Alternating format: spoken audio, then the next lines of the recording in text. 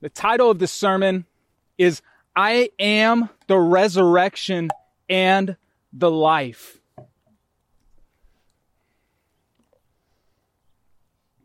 I'm going to read the entirety of the text. And so let's listen to the word that God's Holy Spirit inspired through the Apostle John. Now, a certain man was ill, Lazarus of Bethany, the village of Mary and her sister Martha. It was Mary who anointed the Lord with ointment and wiped his feet with her hair, whose brother Lazarus was ill. So the sisters sent to him, that is Jesus, saying, Lord, he whom you love is ill. But when Jesus heard it, he said, this illness does not lead to death. It is for the glory of God, so that the Son of God may be glorified through it. Now, Jesus loved Martha and her sister and Lazarus. So, when he heard that Lazarus was ill, he stayed 2 days longer in the place where he was.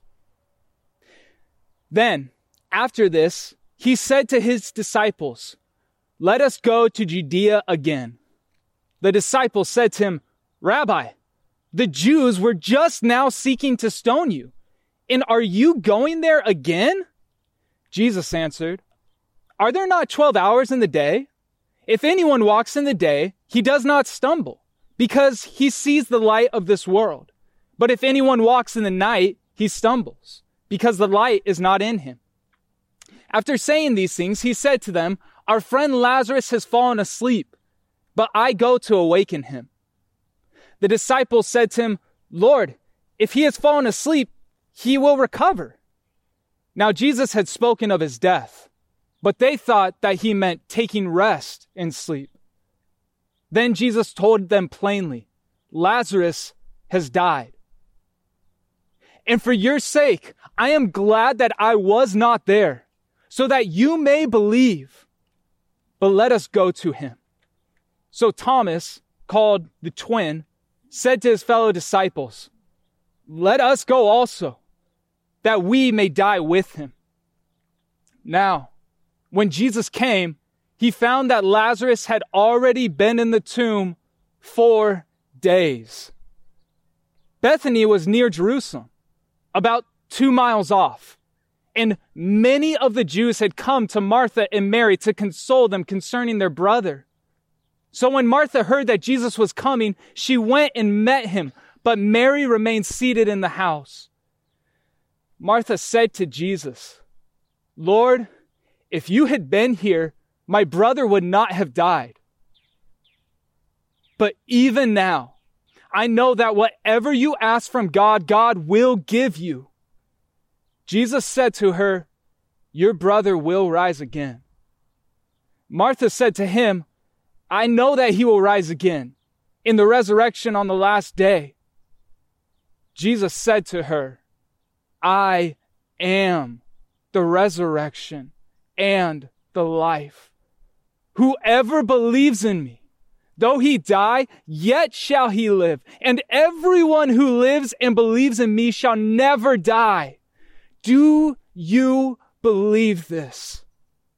She said to him, yes, Lord, I believe that you are the Christ, the Son of God, who is coming into the world. This is the word of the Lord. May he write its eternal truths on our hearts this morning. Let's pray. Jesus, we need the comfort and love and peace and wisdom and life that only you can give. Lord, you know the people gathered in this parking lot. You know the difficulties of life, the stings of betrayal, the hurts of being sinned against. Lord, you were tempted in every single way in which we are, yet you were without sin. But because of that, you say that you're able to help us in our time of need. And so, Lord, we are in need right now. We ask that we would see you in all of your glory and beauty, that the Son of God would be glorified this morning, that we would have hope in the name of Jesus Christ. It's in this name we pray. Amen. Does life ever not go the way you would want?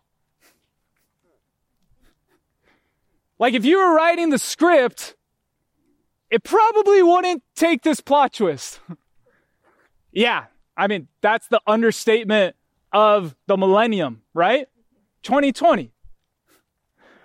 Does life ever go in such a way that you say, you know, if I was in control of things, I don't think I would do it that way?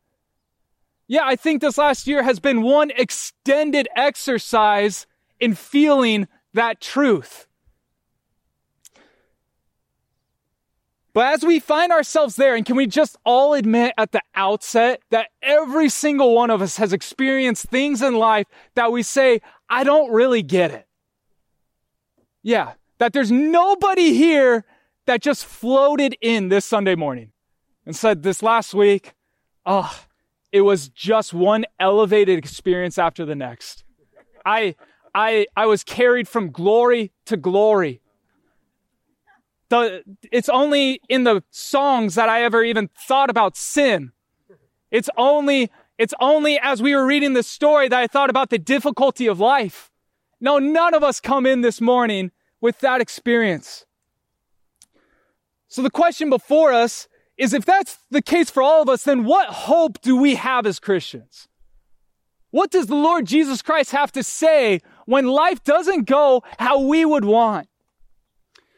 Well, today's scripture tells us a story. And it's a story that I imagine if any of us were writing it, we probably would have taken it a different direction. If it were up to us, we wouldn't have gone that way. But here, in this story, we'll learn in the school of Christ. And we're going to learn from the Lord Jesus, and as we learn from him, we're going to find the truest, most lasting, and only hope that actually exists both in life and in death and every trial in between. We're going to go through this story under 3 headings. 3 truths about God, complementary truths, things that modify one another. The first thing we're going to look at is God's love and God's glory in verses 1 through 4. Then we're going to look at God's wisdom and God's timing in verses 5 through 16. And lastly, we're going to look at Jesus the resurrection and Jesus the life in verses 17 through 27. God's love and God's glory. Read with me one more time, verses 1 through 4. Now a certain man was ill, Lazarus of Bethany, the village of Martha and her sister Mary. It was Mary who anointed the Lord with ointment and wiped his feet with her hair, whose brother Lazarus was ill. So the sisters sent to him, saying, Lord, he whom you love is ill. But when Jesus heard it, he said, this illness does not lead to death. It is for the glory of God, so that the Son of God may be glorified through it. Jesus' public ministry has ended at the end of chapter 10. No longer does he go around speaking to vast crowds. Next chapter will initiate the last week of Jesus' life. And if you recall, he's just escaped the attempted stoning he faced in Jerusalem. But we know ultimately Jesus must go to the cross in Jerusalem. And so the question is, what will draw Jesus back to the city? And in a word, the answer is his love. Verses 1 and 2, we see the characters of the story, the conflict of the story, and the city to which Jesus must go. We find Lazarus, and all we are told of Lazarus is that he is ill. And he is the brother of Mary and Martha. People who became famous later on through the preaching of the gospel. Mary was the one who we're going to see in chapter 12 anointed Jesus' feet with expensive perfume and wiped his feet with her hair.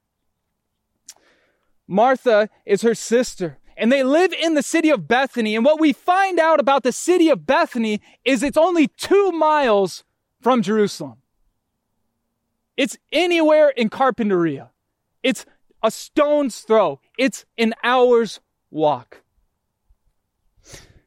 In verse 3, the story, after being set, begins. Mary and Martha send and call to Jesus. And the first word they say to him is, Lord. Lord. Now, most likely, they're not referring to Jesus in all the fullness of what that word really means. That he is master, that he is over all things, yet still they call him Lord.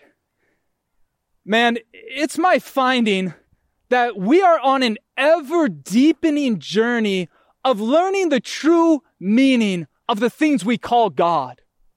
We come to God, we come to Jesus, and we call him Lord and Savior. But Christian, let me ask you, when you first called Jesus those words, to where you are now, did you understand the depth of them? That he's Lord, not just over 1 inch of your life, but over every square inch of this universe.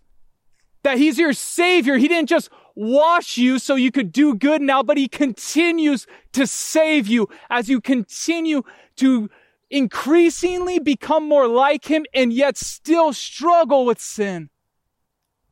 We come to God and we call him Father. But who of us ever, the first time we uttered those words, could have known the wisdom and love and care of who God as our Father truly is? We call the Holy Spirit Comforter. But it isn't until you need him as Comforter that you ever start to grasp the depths of these words. They said to Jesus, Lord. And we could say this story is going to be one extended, deepening journey to see what that really means, that Jesus is Lord. They say, Lord, he whom you love is ill. I love it about Mary and Martha, that they have faith to say, if we just tell Jesus our plight, he'll do what's right. They're not even necessarily thinking that. They don't say, you must do this. They just say, if God knows, that's enough. If he knows, then he'll do what's right. He'll send, he'll come, he'll do whatever we need. Lord, he whom you love is ill. They cry out to him. They know it's enough to tell their friend Jesus of their sorrow and their plight. And interestingly, this is the first person Jesus is said to love in the Gospel of John. The first person Jesus is said to love. As his public ministry has ended and the camera, as it were, is narrowing in on Jesus' last week, we get a tighter picture of Jesus. And what do we see? We see that Jesus loves his people. Jesus loves his friends. Jesus loves Lazarus. And Christian, hear how Jesus loved him. And know this, that his heart now in heaven is the same as it was while he walked this earth. As one pastor said, the heart of Jesus in heaven is as tender towards sinners on earth as it ever was while he walked this earth. Jesus loves you. Jesus loves his people, and his love is real, and it is true, and it is better than you currently think it is. Jesus responds to their call in verse 4, and he says this illness does not lead to death. This illness doesn't lead to death, Jesus says. And then he gives us a truth and he gives us a purpose. The truth is that this is for the glory of God. You remember in John chapter 9, as people were debating, why is this person blind? His sin or his parents' sin? And you can go back and listen to that message as we talked about why do these things happen? But Jesus' words were, it wasn't his sin nor his parents' sin, but that the glory of God might be revealed in him. And we see an echo here. This illness, the truth is, it's for the glory of God, that God would be seen for who he truly is. The truth and the purpose, more narrowly, is this, so that the Son of God may be glorified through it. This illness doesn't lead to death, but it's for the glory of God, so that the Son of God, Jesus, may be glorified through it. What do we mean by glorified? We mean seen as he truly is, seen as good and true and eternal and altogether lovely. So here, God's glory is going to be unbreakable from God's love. And it's going to be seen through how Jesus handles everything in this story. God's love and God's glory together. But I'm going to preempt the story and the narrative because this story doesn't go how we'd plan. In our stories, as we've already said, they don't go how we'd always plan. Man, when I was in college, I thought I knew exactly the life I needed, the life I wanted, and the life I could have. And I prayed for it. And I was utterly certain that this would be the will of God. And I was so confused when some of those things didn't come about. Have you ever been there where you just thought you knew and life doesn't go that way? Well, what can we learn when we find ourselves there? When we find ourselves, maybe you're here right now and life hasn't gone how you thought. What can we learn in the school of Christ? Well, practically first, we can learn that we can cry out to Jesus in time of need. Look at Mary and Martha. They are here to teach us something. J.C. Ryle said this, like the holy sisters, that is Mary and Martha at Bethany, we must send up a prayer to Christ. Let us not forget in the hurry and excitement of our feelings that none can help like him, and that he is merciful, loving, and gracious. Where you find yourself in the disconnect between, I didn't think it would go this way, send up a prayer to Christ. Just tell him your heart.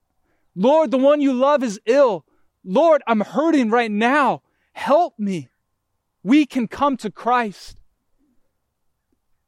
And within that, I would imagine that you've probably already done that. And so what other hope is there? Well, it's this, just hear from another Christian, from the Word of God, to keep going. Don't lose heart. The Apostle Paul says that over and over again. Don't lose heart.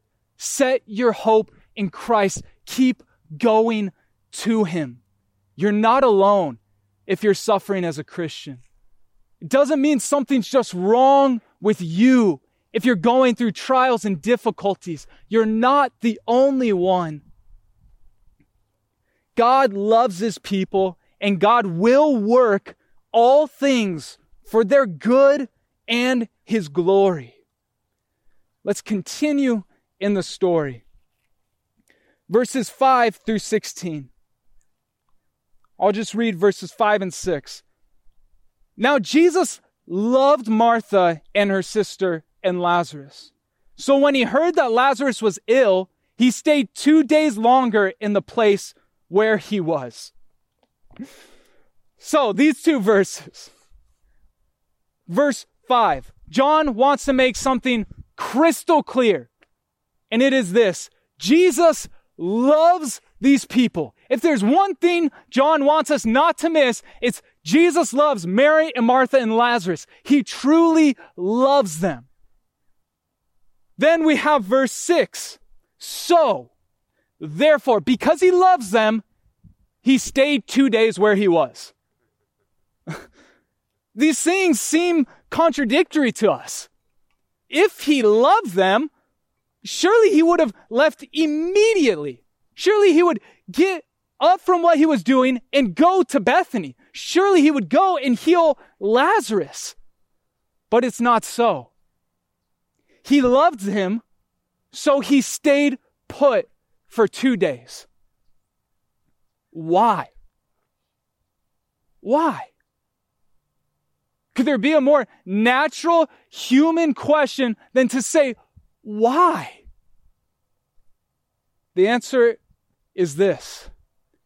Because God is always wise. Because God is always wise. So let's talk about God's wisdom and God's timing. He's going to allow for Lazarus, we're going to find out, to be in the tomb for 4 days. And John wants us to know this. Don't conclude it's because Jesus doesn't love him. Don't think also that Jesus' love just has nothing to do with this equation. This is just a happenstance. This is just a mistake, maybe. Just Jesus couldn't do otherwise. He's making the best out of the circumstances. No, he loves him and he stays for 2 days. And it's a hard truth to accept, but there's good news for us in it as we discover the true God who lives. But let's ask the question, because this is the question we all need to ask. Why is God's wisdom and God's timing so much different than ours? The Proverbs say, hope deferred makes the heart sick. Have you ever been heart sick because you thought this was surely God's will and this was going to happen and it didn't? It can make us ache. So what is this? God's wisdom and God's timing, they're so much different than ours. Why? Well, the first thing we should acknowledge is that, as the scriptures say, we see through a glass dimly. We have a limited perspective. We don't see everything clearly. It's true. It doesn't remove the pain of it, and I'm not trying to remove the pain of it. Jesus isn't even trying to remove the pain of that. It's just the truth that in this fallen world, we don't see everything as clearly as God does. And we are finite, not infinite creatures. We have but a speck of dust of wisdom. We can't teach God anything. We constantly need to learn from God. But we see through a glass dimly. Secondly, why is God's wisdom, God's timing different than ours? Because he means to give us hope that is not seen. Romans 8:24 and 25 say that hope that is seen isn't hope. Hope that is seen is not hope. For who hopes for what he sees? Who has a Mercedes in their parking lot and constantly says to themselves, I hope one day I have a Mercedes in my parking lot? They don't do that. They already possess it. But if we hope for what we do not see, we wait with patience. We wait in patience. And God wants to teach us to hope for what we do not yet see in this fallen world. And thirdly, probably this is the one that came to all of our minds, is simply this. His ways are not our ways. His thoughts are not our thoughts. But there's something I recently learned, and that is this. That verse comes from Isaiah 55. And Isaiah 55 is a chapter all about the greatness of God, all about his infinite wisdom and how he's so far above us and how he's so much more gracious than you ever thought he was.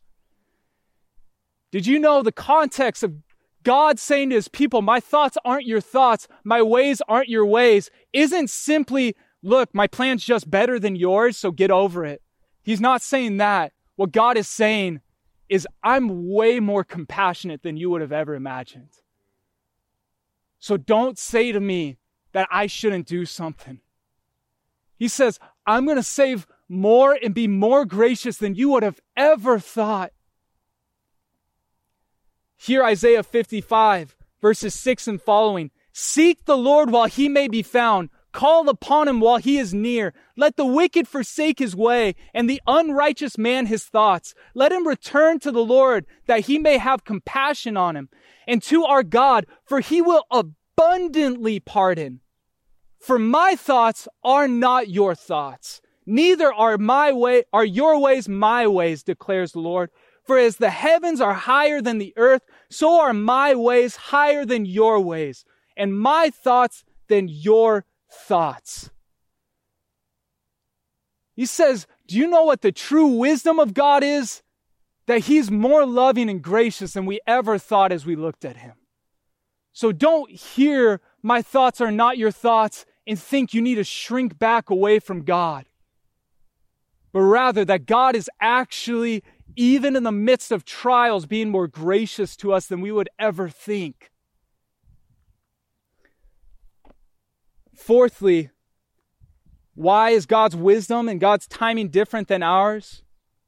Well, he intends not that Lazarus should not die physically, momentarily. That's not his will. His will isn't just that Lazarus shouldn't die physically, but that all the world would witness a resurrection and see the giver of life. That's Jesus' plan. Not just that for a while Lazarus wouldn't die, but that he would never truly die. So as we find ourselves in this chasm between God's wisdom, which we know is good, and God's timing, which we just don't fathom and understand, what do? Well, trust the hand of God. Trust his hand. J.C. Ryle said, the hand that was nailed to the cross is too wise and loving to do anything that doesn't need to be done,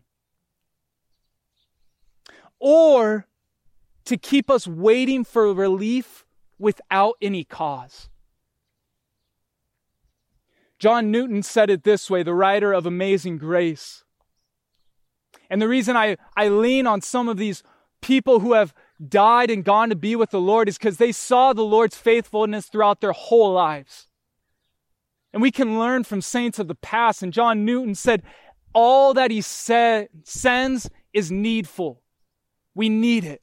It's necessary. Nothing which he withholds can truly be needful. He will give you what is good. Like we heard in Psalm 84, no good thing does he withhold from those who walk uprightly. And J.I. Packer, who just recently went to be with the Lord, he said this, it's something that I have found so helpful in my life. It doesn't solve all the problems, but he said this, if you ask, why is this happening? No light may come. But if you ask, how am I to glorify God now? There will always be an answer. There will always be an answer. So wait upon the Lord and trust the hand that was nailed to the cross for you. He's not doing you harm. He is wise. His timing is not always ours. But he is wise and he is loving and he is glorious. Verses 7 through 16. I'll read it and then paraphrase it as we're covering a large swath of Scripture. Then after this, he said to his disciples, let us go to Judea again. The disciples said to him, Rabbi, the Jews were just now seeking to stone you. Are you going there again? Jesus answered, are there not 12 hours in the day? If anyone walks in the day, he does not stumble, because he sees the light of this world. But if anyone walks in the night, he stumbles, because the light is not in him.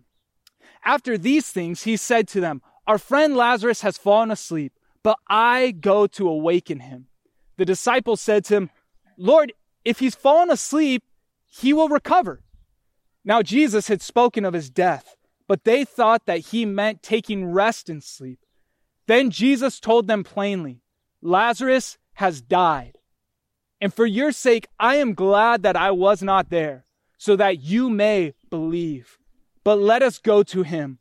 So Thomas, called the twin, said to his fellow disciples, "Let us also go, that we may die with him." So what was going on here? Well, Jesus says, okay, now. He waits 2 days and he says, now's the time. Let's go to Jerusalem. And they say, "Jesus, we just escaped Jerusalem. They were trying to kill you there. Why are you going to go there? We're going to die if we go there." And Jesus gives them a couple of phrases, couple of ways of speaking. And essentially the paraphrase is this: while I'm here, I've got to do the work I've got to do. I don't have forever. I have some tasks that the Father's given me, so I've got to go and do them. There's 12 hours in the day to work. I got to work all 12 hours. Once it's night, I won't be able to work anymore. I need to go to Lazarus. This is part of the work the Father has for me to do. Then confusion ensues. So the disciples say, well, okay, I guess. And Jesus says, I need to go wake up Lazarus. And so the disciples are weighing things in their minds and they're saying, going to Jerusalem where death will surely ensue and will surely be killed to wake someone up from their sleep? So they say, Jesus, Rabbi, can we have a word? If he's asleep, I think he'll wake up. There's confusion between these two things. I don't think we need to go to just wake up somebody. He'll just wake up. Jesus says to them plainly, look, he's not actually just sleeping. Lazarus is dead. How does Jesus know that? In his omniscience. Well, why didn't Jesus go sooner then? And why now go to Jerusalem, where there's all these threats? You see the conflict in the disciples' hearts. But Jesus says, but for your sake, I'm glad that you may believe. He says this trial is actually going to be for your good too. One encouraging thing we can know as Christians is that even our own trials are serving 10 million purposes we have no idea of. That God's work in your life is doing something in the people who are watching you. That it's not completely isolated and siloed from what he's doing in the lives of other people. How many of us is it our story that we watch someone go through a trial and find that Jesus was enough in that trial that sparked a heart of faith in us? God is doing a million things in our trials that we have no idea about. Mary and Martha and Lazarus had no idea that this was going to lead to the disciples believing who Jesus was. It was going to send them to preach the gospel to the nations. They had no idea. But God is doing a million things we're unaware of in our trials.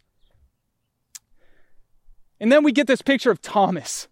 And I love Thomas. My heart grew in love for Thomas this week. Because Thomas does what a disciple does. He is kind of confused. He doesn't really get all of it. Do you ever feel like that as a disciple of Jesus? Oh, Lord, I can't make sense of all this. It feels like a jigsaw puzzle, and I have no idea how to put these things together. But what does he do? He says, I guess I'll just go with Jesus. And what's his statement? He says, come on, guys, let's go with Jesus also. We'll die with him. We'll die with him. He doesn't see it all. He doesn't understand it all. But he says, wherever I'm going, I guess all I know is I want to be with Jesus. He'll take care of me. He'll take care of us. And Thomas is actually speaking better than he ever knew. He said, let us go die with him. But the truth for every Christian is that the Christian has already died with Christ. And you'll never truly die. But let's not get ahead of ourselves. One last thing I want us to see as Jesus approaches Bethany and Jerusalem. And it's this. It's the love of Christ for Lazarus that draws him back to Jerusalem where he's going to die. It's the will of Jesus to raise Lazarus from his grave that will send Jesus to his own grave. Here is love of the Savior. But always remember, the grave cannot restrain Jesus. Here is hope of the Savior. Let's look at Jesus, the resurrection and the life. I'll read verses 17 through 20. Now, when Jesus came, he found that Lazarus had already been in the tomb 4 days. There was a common rabbinical teaching of the time, I discovered, that they believed that a soul would hover over a dead body for 3 days. And if that body was resuscitated, then the soul could go and descend back into them. And so it's likely that John is saying 4 days. No hope. It's over. They wrote down the hour of death. Bethany was near Jerusalem, about 2 miles off. And many of the Jews had come to Martha and Mary to console them concerning their brother. So when Martha heard that Jesus was coming, she went and met him, but Mary remained seated in the house. 4 days, no hope, only 2 miles away from Jerusalem. A bunch of other people came to console. You can imagine they're probably thinking as Jesus comes, why'd he wait so long? We were able to come. And we're left wondering, what will Jesus do? What is he going to say? What's Martha going to say? And as we wait for that for a second, I just want one more time, hold on to this when you're in that spot. That hope that you see is not hope. Hope for that which you do not see. That is the hope of God. Mary speaks. And as she speaks, we find that she's a mixed bag. She's a mixed bag of faith and anger and confusion and doubt and longing, hope, and she is just like every single one of us. And it's hard because this text is so beautiful, it's almost violence to comment on it. This is the truest story of the human experience. Listen to her words, verse 21. Martha said to Jesus, and we don't know her exact tone. Was this faith? Was this accusation? We're not quite sure. And maybe even Martha herself didn't know.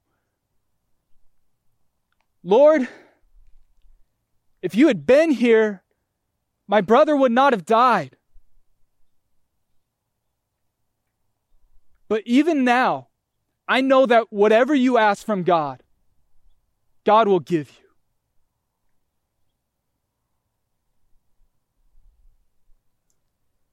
Jesus said to her, your brother will rise again. Martha said to him, I know that he'll rise again in the resurrection on the last day. She says, Jesus, I know God hears you. Jesus, if you had been here, he wouldn't have died, but I know that God hears you. Even now, whatever you ask him, he'll do. And then we can be tempted to think that she has perfect faith in this moment. But if you read the rest of the story, you know in verse 39, Jesus goes and says, remove the stone from the tomb. And she says, oh no, it's going to smell. You can't do that. She has no conception that he could actually raise him from the dead. This is not a perfect faith.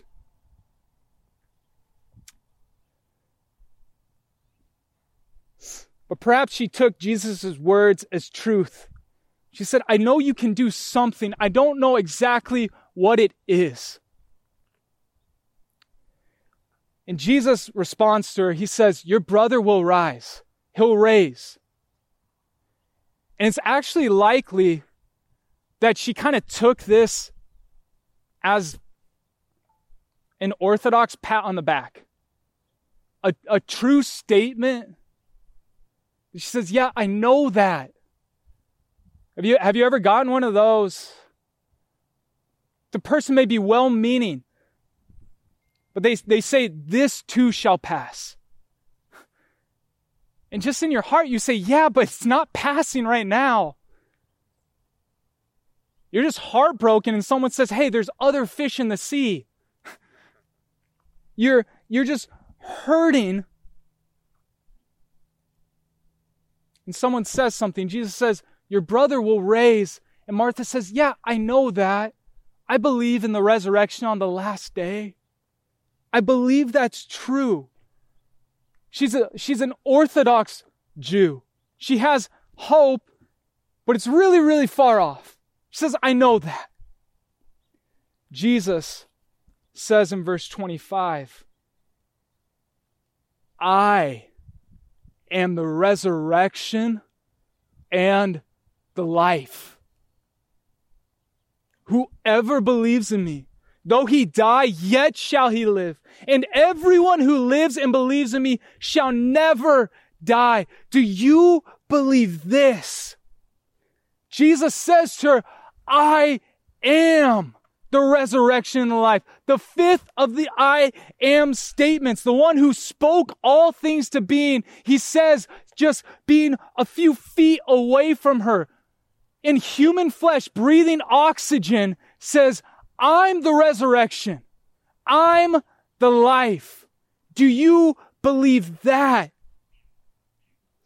He says to her, eternal hope isn't 10 million light years away.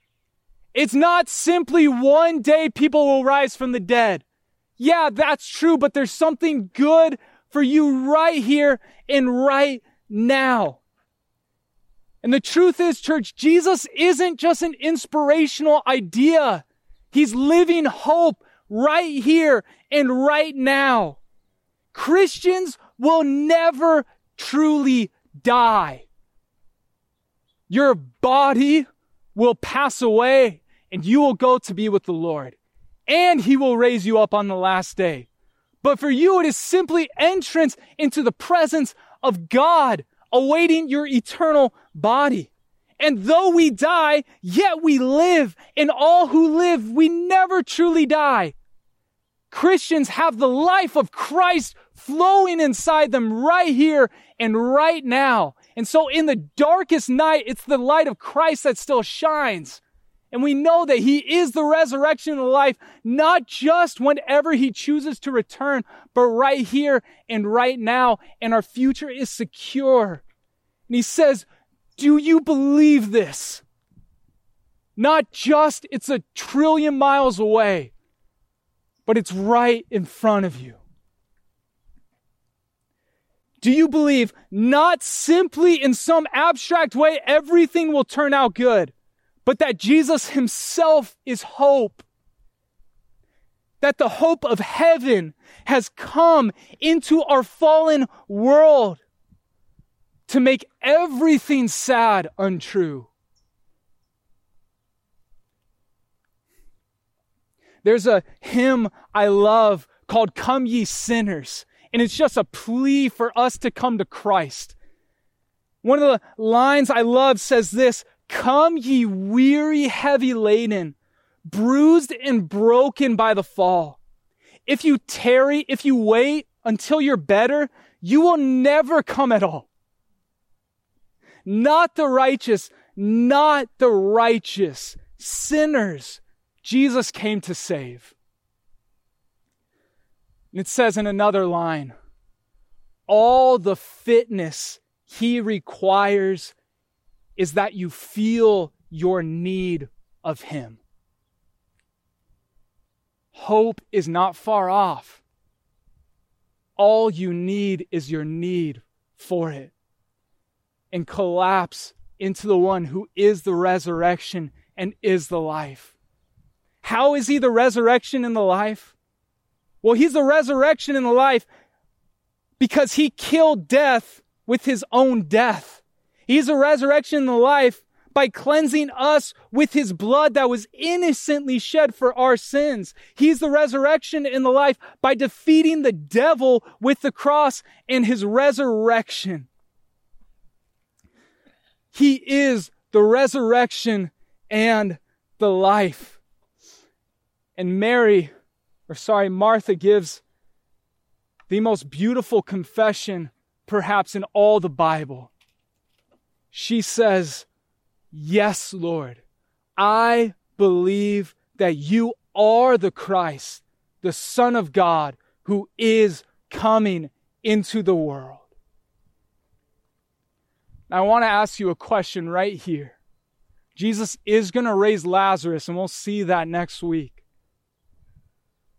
But can you imagine if Jesus had just immediately went to Lazarus? I don't think there's a single one of us would say, if it was up to me, I would just go immediately. We would all do that in the moment, but look what God has worked. Look what he has done. He has revealed that he himself is the resurrection and the life.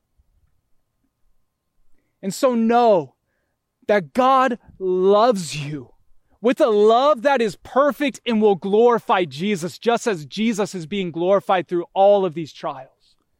Know that God is always wise, especially when we can't understand his timing. And know that these truths come to us not just in theory, but in the personal presence of Jesus Christ. Christian, struggling in trials, Christ is for you right now the resurrection and the life. Eternal life has started already in your new heart. He will never abandon you. He will never forsake you. He loves you right now as he loved Lazarus. And you too one day will be raised from the dead and from all your trials. Let us set our hope in the one who's the resurrection and the life. Let's pray. Jesus, I ask that you would carry us. You say in the book of Isaiah, even to gray hairs I'll carry you. Lord, we need your resurrection power, and we need your life-giving presence now. You know all the trials that are going on in the seats in this parking lot. You know the hurts and the aches. You know the confusion. And Jesus, you perfectly love them. I ask that we would all experience your loving presence, and that we would live by faith in the Son of God who loved himself and gave himself for us. Lord, we set our hope on you. We ask that we would not look to the things that are seen, but to the things that are unseen, and trust you are working for us a weight of glory that we would never trade if we could see everything you could see. And God, I praise you that you answer every single one of our prayers how we would want you to answer it if we knew everything you knew. Father, we trust you. We don't trust that we as sons and daughters are strong enough to get through all of this. But we trust that our Father is strong enough, and our Father is loving enough, and our Father is wise enough to deliver us. We know our Redeemer lives. And so today, amidst all the trials, we rejoice. We rejoice in you, Jesus Christ, and we long for your return. Come, Lord Jesus. In your name, amen.